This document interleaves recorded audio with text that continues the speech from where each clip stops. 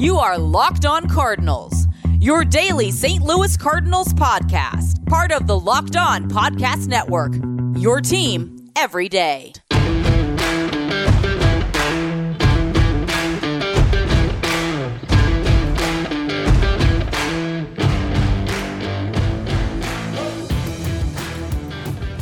Hello and welcome to the Locked On Cardinals podcast, part of the Locked On Podcast Network. My name is Lucas Smith. I am your host. Today is Thursday, October the 22nd.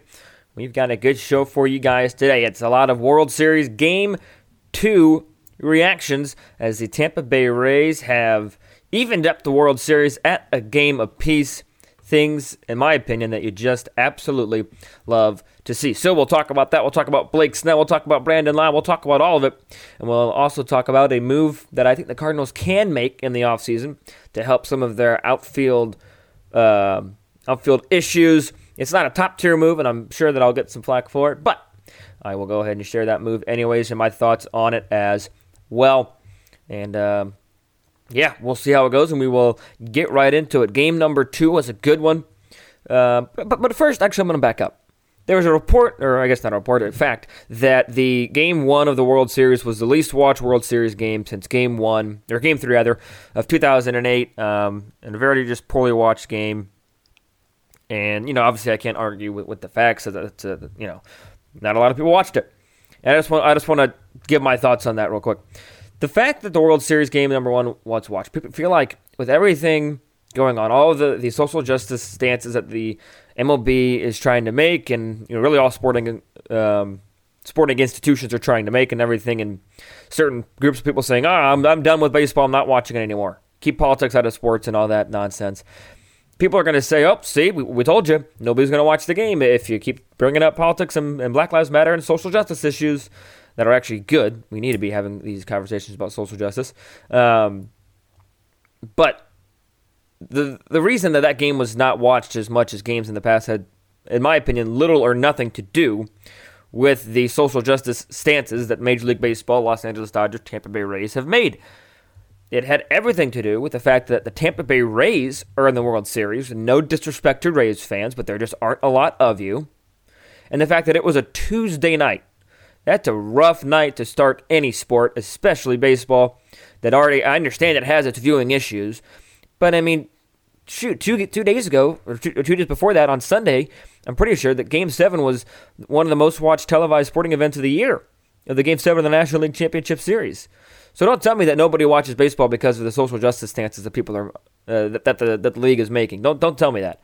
It's 100%, at least in my opinion, close to 100%, the fact that the Rays fan base isn't as large as maybe the Braves or other teams that could have made it. And it has everything to do with that and little or nothing to do with the social justice stances. That's my 2 cents on it. That's my take. I wouldn't freak out that the numbers were down. It'll be okay. It was a great game. And Game 2 was a great game as well. And I went into it thinking that it was going to rest on the shoulders of Blake Snell. And, he didn't go 5 innings. He didn't get credited with the win. But wins aren't everything. I thought he got taken out really early. His final line ended up being 4 2/3, 2 earned on 2 hits, 4 walks, and 9 punch-outs. Gave up the 1 home run to Chris Taylor in the 5th inning. And then, Kevin Cash, it's hard to argue with the winning formula as they did win this game. But Snell was taken out after just 88 pitches. Yes, he was shaky in the 5th. He was running into some issues. I get that. But I just think if this game's not in October, if this game is like a regular season game, I think Snell gets left in. I really do. Blake Snell, Cy Young Award winner, probably your top pitcher on the team, even though he wasn't your Game 1 starter. But he's probably the top pitcher on Tampa Bay. And I just think that if this was a regular season game, Snell gets left in. But if you're going to tell me Snell didn't step up in yesterday's performance, then you're crazy. Blake Snell pitched wonderfully yesterday, punching out 9, really fooling the Dodgers. Had a couple of punch-outs really looked good. Didn't allow a hit to the 5th inning. Dude was masterful. Not only is it hard in baseball today to do that, but it's also hard against this Dodger lineup, which is deep 1 through 10 is what it seems like. So Blake Snell didn't get the win, didn't go 5 innings. I still say that he stepped up big time for Tampa Bay yesterday in the Game 2 win. But who also stepped up was Brandon Lowe. This dude has been struggling mightily this postseason. With the updated stats yesterday, he's hitting 8 for 61, came in with just 6 hits on this postseason. Now he's got 8 with 3 home runs, 5 RBIs, 2 of those home runs, and 3 of those runs driven in coming in yesterday's contest. I mean, he was, I have not followed the Rays all season. I don't know their lineup, as well as I do the Cardinals, or even as well as I do the Dodgers. I feel like I know the Dodgers lineup better. But in any lineup, if you don't have everybody going 1 through 9, it's going to be an issue. And they did not have Brandon Lau going for most of the postseason and for Game 1 of the World Series. But 2 for 5 yesterday, 3 runs driven, and that was huge for them to get off on the right foot. Because especially when you have, the Rays are not a bad team, but I don't think too many people think them as favorites in this game. I think most people will have them as the underdog, and I do as well. When you're an underdog, it's vitally important to get off on a strong foot. The Rays were able to do that yesterday as they were up 5-0 in the 5th, but they were really able to do it by going up 1-0 in the 1st, especially against the Dodgers, who had kind of had an opener, if you will, or a short starter in Gonsolin that they knew wasn't going to go very long. But you had with the opener, the fact that they used 1, 2, 3, 4, 5, 6, 7 pitchers last night to get through 9 innings, that just makes the quick start all that more important because their bullpen was going to be used today, and it got used a lot. Dustin May struggled. Kelly gave up a run as well. So it was really important for the Rays to get out to an early lead in Game 2, and they did that with Brandon Lau. And even though Blake Snell wasn't able to go 5, he didn't get the win, all these things, he pitched well. And then you had Nick Anderson, Fairbanks, Aaron Loup, and Diego Castillo, the stable, I think is what they call it, the flamethrowers of the Tampa Bay Rays bullpen really step up. Anderson and Fairbanks gave up runs. Loup pitched a perfect 8th, or a perfect inning rather, and then Castillo came in with the punch out to end it. I love Diego Castillo. I think he's awesome.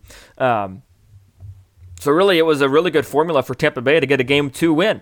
And I really thought it was going to be a must-win game, and I think the Rays treated it as such, and I think that it treated them well. They had 10 hits, 6 runs, and they were able to get a win in Game 2 and even up this series, and it was really important to even up this series, especially because of what they have facing them tomorrow with Walker Buehler and Charlie Morton. I'll give my thoughts on preview of Game 3 coming up in just a minute, and then I will also talk about a move that I think the Cardinals will and could make in this offseason if they can't get a big-ticket item. So all that coming up right after I tell you about the wonderful people at RockAuto.com. It's a family business, so you like helping local people, serving auto parts customers online for 20 years.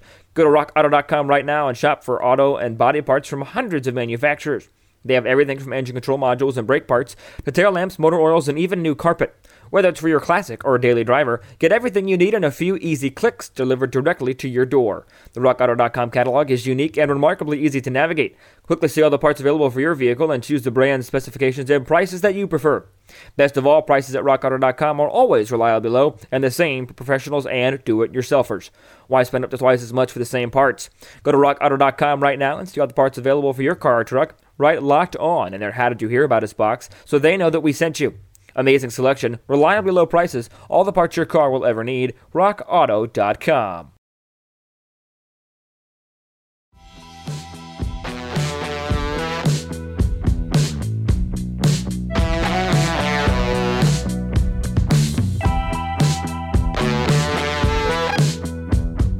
Game 3 of the World Series is tonight.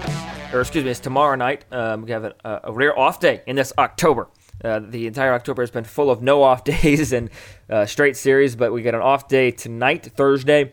So enjoy your night off. Watch Thursday Night Football. Do whatever you want. Well, that's not true. Don't do whatever you want. But enjoy your night off. Relax a little bit.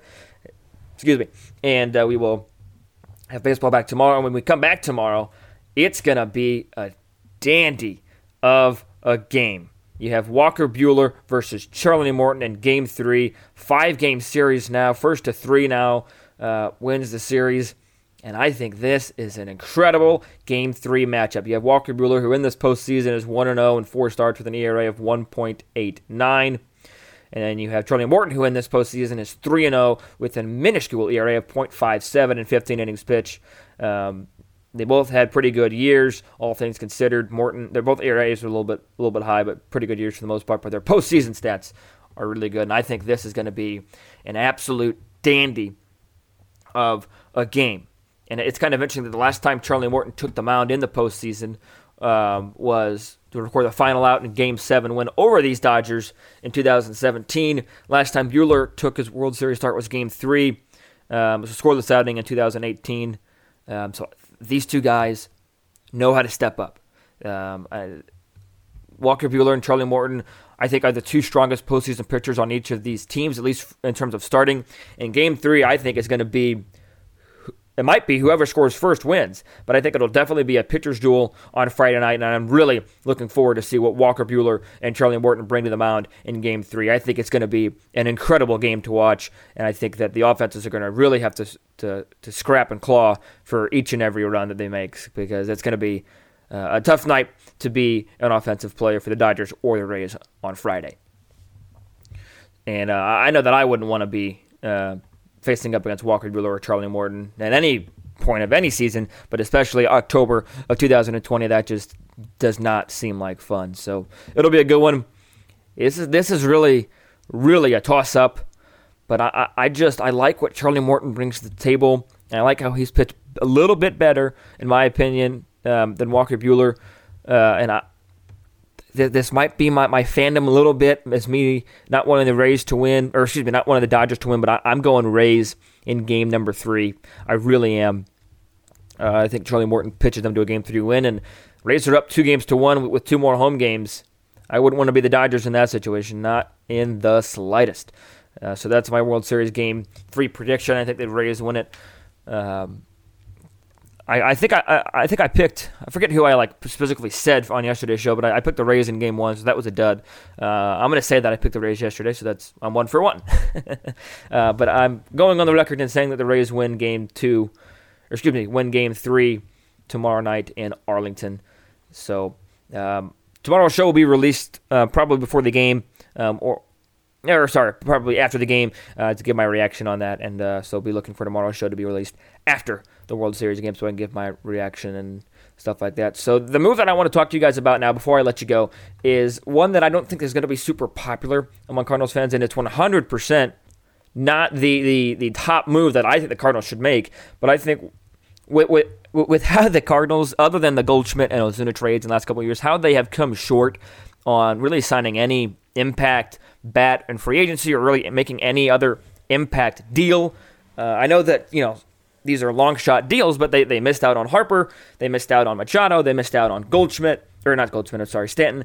So with all these things in mind, I think a move that the Cardinals would realistically end up making, or 2 moves that I think they could realistically end up making and that they probably are going to pursue, are 2 free agents after 2020. They're both on the Dodgers.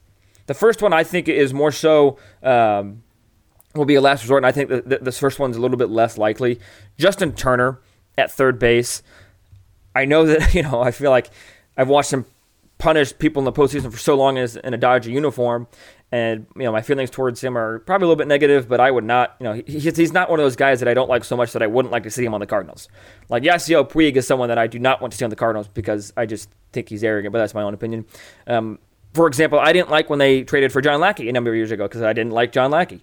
But you won a couple games and I can't complain. But Justin Turner, my feelings towards him are just because he's on the Dodgers. I think he's a fine enough guy. And I think he'd be a really good addition at third base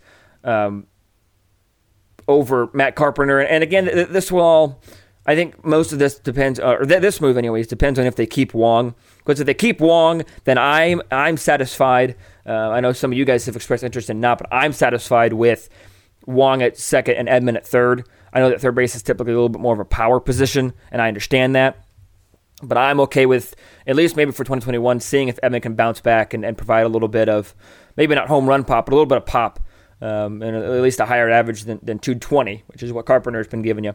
So I'm okay with that if they keep Wong. If they don't keep Wong, then I'm more than okay with Edman at second base. I think he fits more of your prototypical second baseman, a little bit of speed, really good defense, and a contact line drive hitter. And if that's the case, Justin Turner would be a great addition at third base. But the one I want to spend a little bit more time talking about is Joc Pederson. I know I had Hayden on the show of STL Sports Central a couple weeks ago, and he said he did like this move. And I understand that Joc Pederson, I don't think that he's, one of the top tier free agents, especially among outfielders when you have guys like Ozuna and Springer on the market this season. And again, I know Ozuna served as a DH, but I'm calling him an outfielder because he's been an outfielder his whole career. But I think that, there's Joc Pederson is not like he's a bum, or it's not like he's a super low guy. His numbers, at least especially in the postseason, he seems to step up there for his career in the postseason. Is 257. I know that's not great, but 8 home runs compared to his slash line of 230, 336, and 806 OPS in the regular season. He's a left-handed hitter. He's one of those guys that I think you can platoon him really well with Tyler O'Neill. And I know I've bashed Tyler O'Neill. I think the Tyler O'Neill experiment needs to be done. Again, this is not my number one move. My number one move, in my opinion, is sign Springer, put him in center, and move Bader to the left, or move Carlson to left and sit Bader. That's my number one move, but I don't realistically think Springer's going to happen. So my next move is keep Carlson in center and platoon O'Neill / Pederson, I guess, / Bader in left, or maybe you have Pederson and O'Neill starting left and right. But I don't think Pederson would be a bad move. He's a left-handed player. He's got some pop. If you look at his career, he's had a pretty good career for the most part. Came up in 2014, played 18 games. 15 was when he busted on the scene.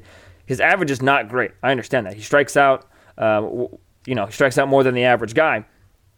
But I just think that if the Cardinals aren't going to make the big move to sign a Springer, to sign an Ozuna, to trade for an Arenado, Pederson might be the guy that the Cardinals fall on to platoon in left field and just another powerful left-handed bat that might pop a few home runs.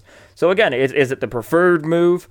Probably not. I would rather them go after a bigger target, but if the bigger target misses, if they miss the bigger target, Joc Pederson is a comparable guy to fall back on and to sign. And I would not be upset if they signed Pederson, and I'm pretty sure that Pederson is one of those guys that they're gonna look after and go after in the offseason. So let me know your thoughts. Respond to my Instagram post. Tweet me, LJ Fastball, LO_Cardinals. I'll be looking for tomorrow's episode to be released after the game on Friday night. So that's all I got for today's episode.